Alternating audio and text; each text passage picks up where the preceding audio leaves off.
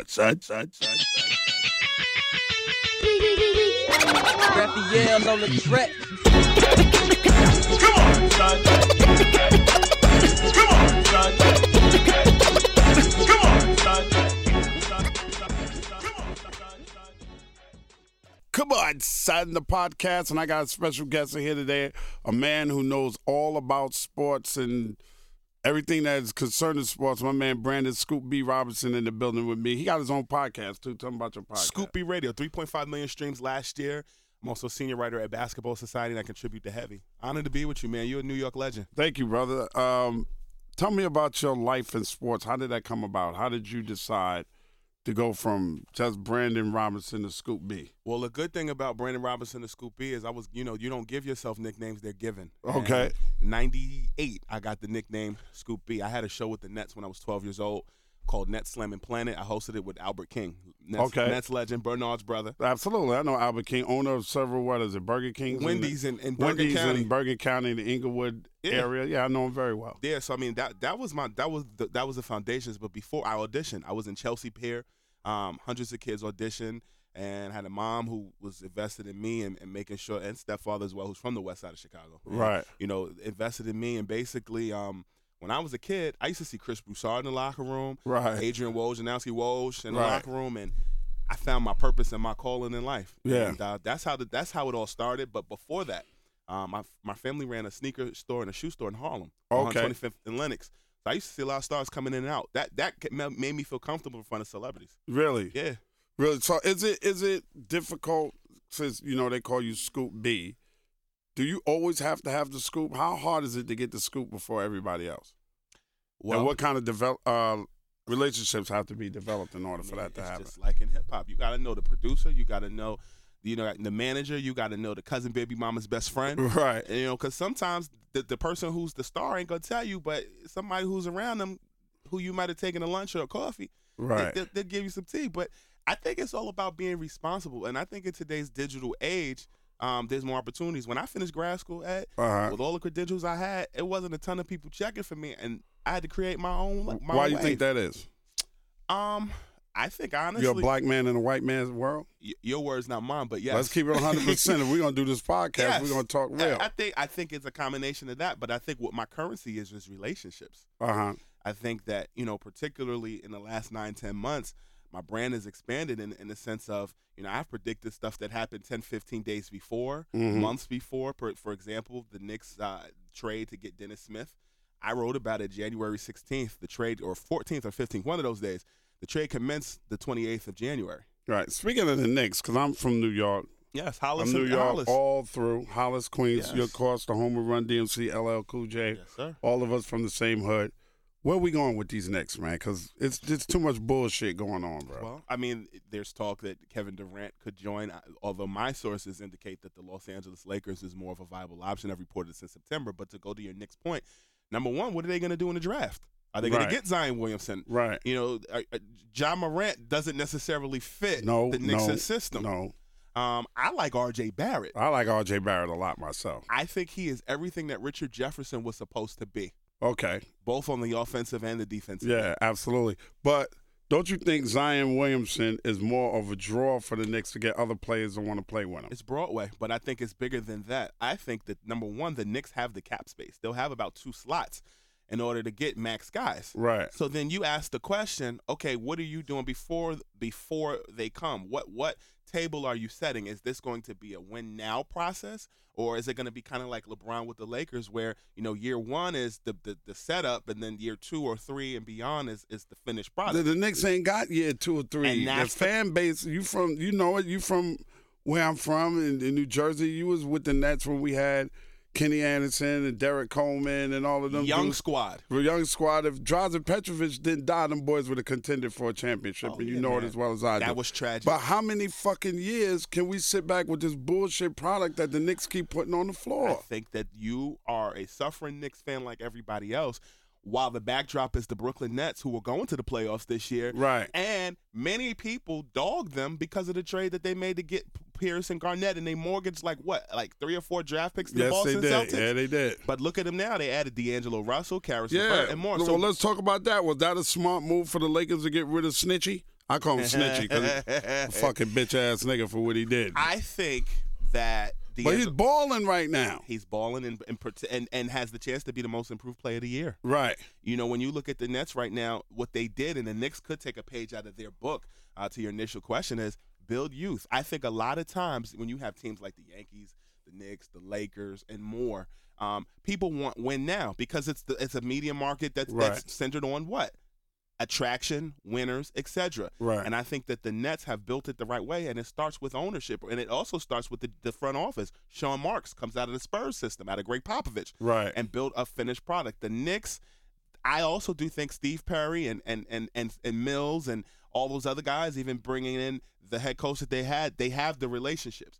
When I talked about Kevin Durant, while I did report that the Lakers are the team that he'll initially go to. But he said he don't want to play with LeBron. Well, he said that the situation was toxic. I actually had Rick Bucher, right, the guy at Bleacher Report who wrote the story, and he told me on my podcast, Scoopy Radio, that was taken out of context. And in the day and age of aggregation, people can take that word and run with it however they want. Right. Personally, I think that he was trying to throw people off with that comment. Oh, really? Yes. He's just trying to push him off to the side and make him think he don't want to go to the Lakers, and then he goes to the Lakers. Because notice that kind of is not – he shies away from it. The Knicks in that press conference where he went off on the media. Yeah, I don't have nothing to do with the Knicks. Why y'all keep bringing up the Knicks and talking about the Knicks? Yeah, but here's the other thing. The Warriors are still the champs. That's true. And so there could be a situation, they leave Oracle Arena, they move to San Francisco. He legitimately could sign a 1+1. Wow. That might be pretty amazing, especially if they win again this year. Why That's not? what I'm saying. Why not sign a 1+1 and go for another one, right? And that's the thing. In professional sports, there has never been a team that has done a four-peat. Yeah. Particularly in basketball. I don't know in other sports, but I know in basketball for sure. Well, in football, you had the Buffalo Bills who went to the championship 4 straight years, but they ain't win. But they ain't win. They didn't win none of them either. Hell, LeBron went to the finals 8 straight years. Yeah, and won how many? 3 out of 3 out of 9 in his career. Yeah, 3 out of 9, which is not No, but I think that Jordan was perfect, and when you're comparing anybody to Jordan and his 6 rings, you're I'm not calling him God, but it's. But do we tend to like. forget? Like, do you think as a sports reporter and a guy who's on the inside of sports, do you think as the generations change, we tend to forget what the generations before us did? Because like we Jordan, but we forget Bill Russell had 11 rings in 13 seasons. I had Gary Vitti, the Lakers legendary trainer for 32 years. Right. And he told me point blank on the Scoopy Radio podcast that Michael didn't play anybody. And he said that Kareem Abdul-Jabbar is the best ever. He said he's the GOAT. I totally agree with that. I totally agree with that. Yeah. I agree with that. That's not even coming from an older man's perspective. I think if you look at the numbers, Kareem is absolutely the best player that ever stepped on the court. And it wasn't just college. It was high school. It was high school. He won at Power Memorial. Then he won in college. He won at UCLA. Then he went to Milwaukee with Oscar Robertson and won. Yep. And because of the way they treated him, he demanded, because they wouldn't respect his religion as a Muslim, he demanded a trade. Then he went to LA and won 5. About that. And I think that, and still hold a scoring title, and nobody can fucking stop him in his prime. Somebody was asking me the other day, we're out at the cigar bar smoking cigars and chilling. Are you living their life? And I'm a cigar enthusiast, and they were talking about what's your starting 5. As a basketball aficionado, your 5 all-time starters. Well, I'm in Chicago, so I got to go with Michael. And he's at the 2. Right. Who's your point guard? Magic. Of course. Who's your power forward? Tim Duncan. Who's your small forward? LeBron James. LeBron James. And who's your center? Kareem. There you go. Now you see my point? My point is Kareem. Now, I heard Shaq. Shaq is not dominating Kareem in his prime. I'll tell you this. Shaq is my generation's center, but I give credit where credit is due. What about Hakeem Olajuwon? And that's what I was getting ready to say. At the end of it, I had Kenny Smith, your fellow Queens native. Love Kenny. The Jet. What up, sir. Jet? That's Left Rack City. So yes, sir. When one of the things that I think is interesting, he played with the Rockets. They won 2 championships when Michael was retiring and coming back. Right. I asked him if, had Michael not retired, would the Bulls still have won 2 championships? And he said we would have beat him, no question. So that's a debate, but this is what I'll say. During that era, we paid so much attention to Michael that I don't really think people understood the greatness of not only Hakeem Olajuwon, but Reggie Miller. Yeah. Very overlooked. It's because of the rings. I think it's the rings. Karl Malone, too, because of the rings. If they had 2 or 3 rings, everybody would be talking about them like crazy. And then Malone ring chase at the end with the Lakers in 04, and they lost to the Pistons. And I think that Pistons team is one of the most underrated teams. Oh, absolutely. In 04. Absolutely. I agree 100%. Absolutely. As a person that loves basketball, how do you separate who you like versus your job and what you have to do? Well, besides the fact that I'm a Gemini and they say we have 2 personalities, okay, I will say just knowing time and place and practicing it early. When I was in college, I didn't date girls or holler at girls that were my major. So if I was a comm major, I talked to the dancers. I talked to the poli-sci people. I talked to putting that separation between the two. I went to a Bulls game. I sat courtside on Saturday. Mm-hmm. I was there as a fan. I wasn't there as a journalist. But I think the one thing about basketball is, before I became a journalist, I was a fan of the game.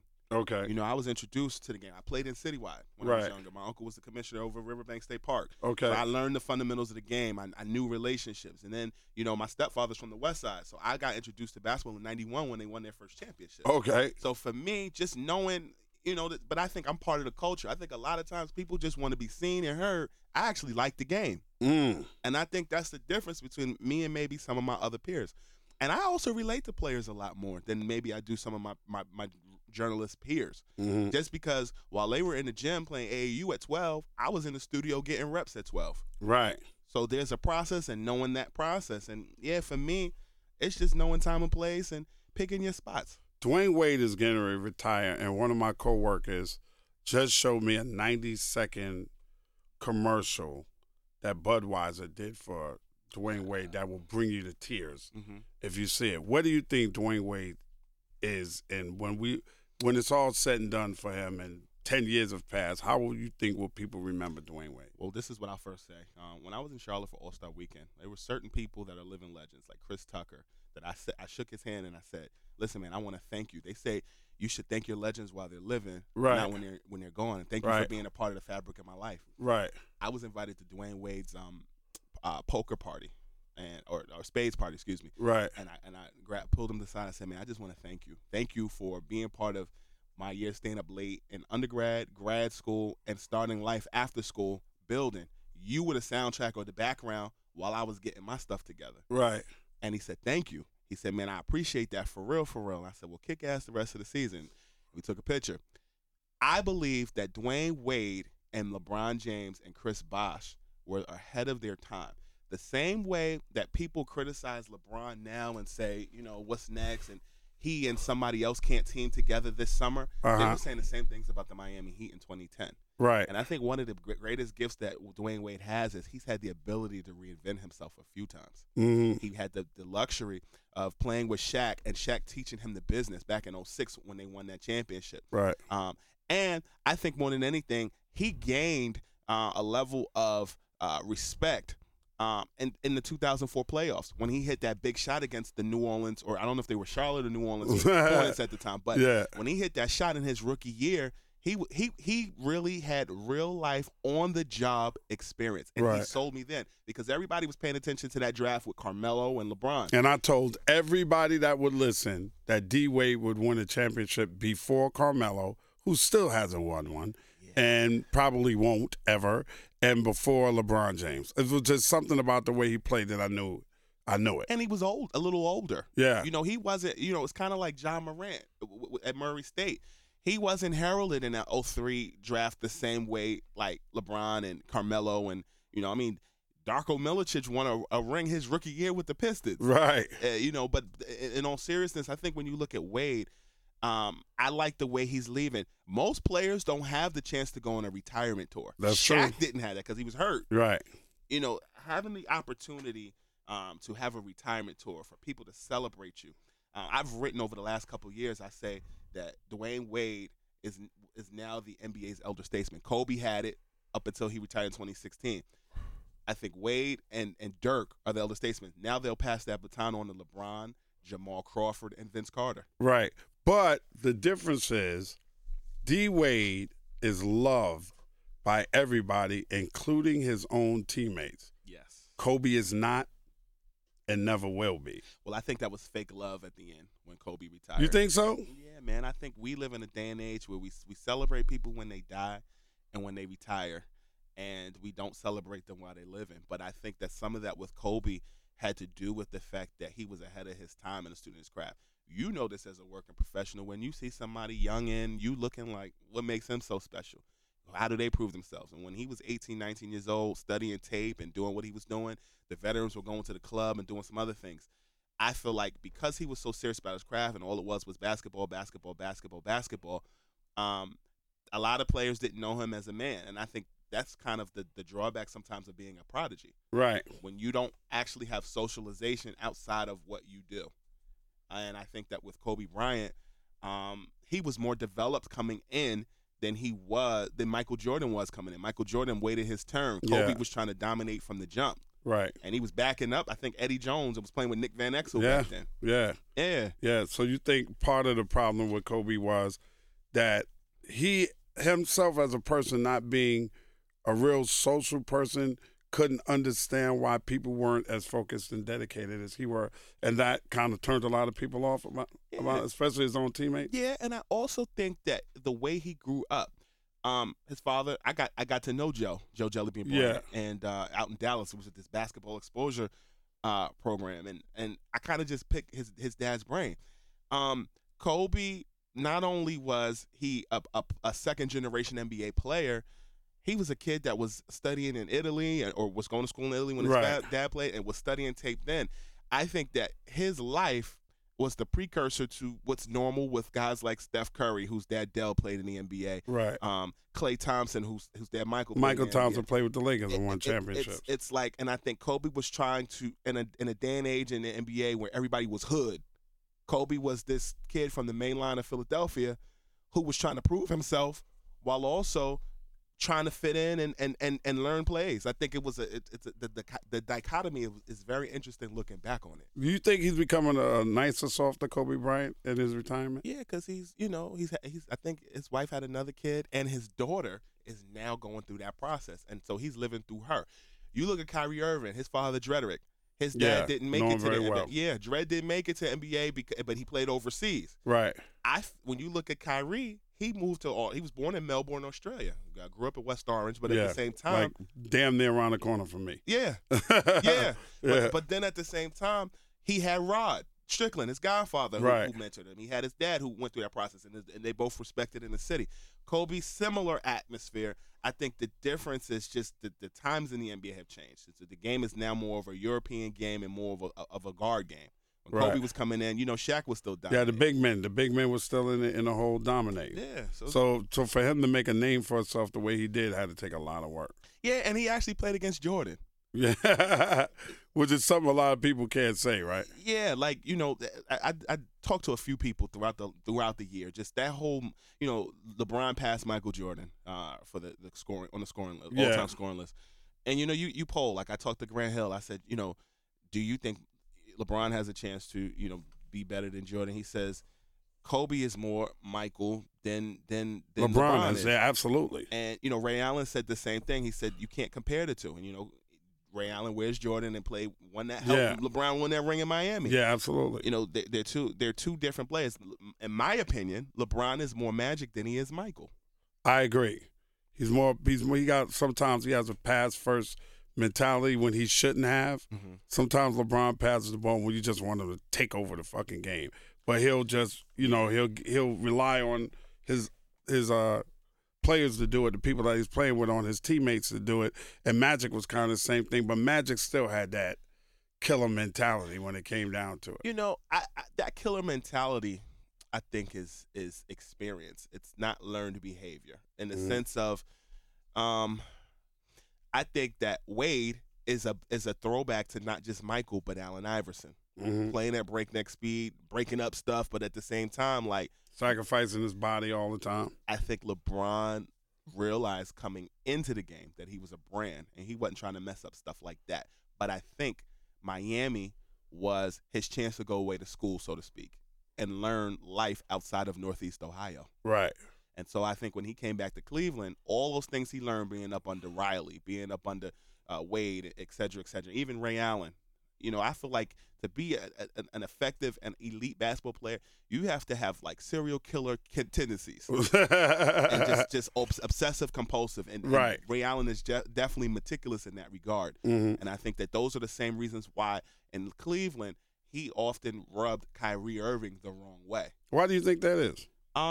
Because they're both the man and they've known it.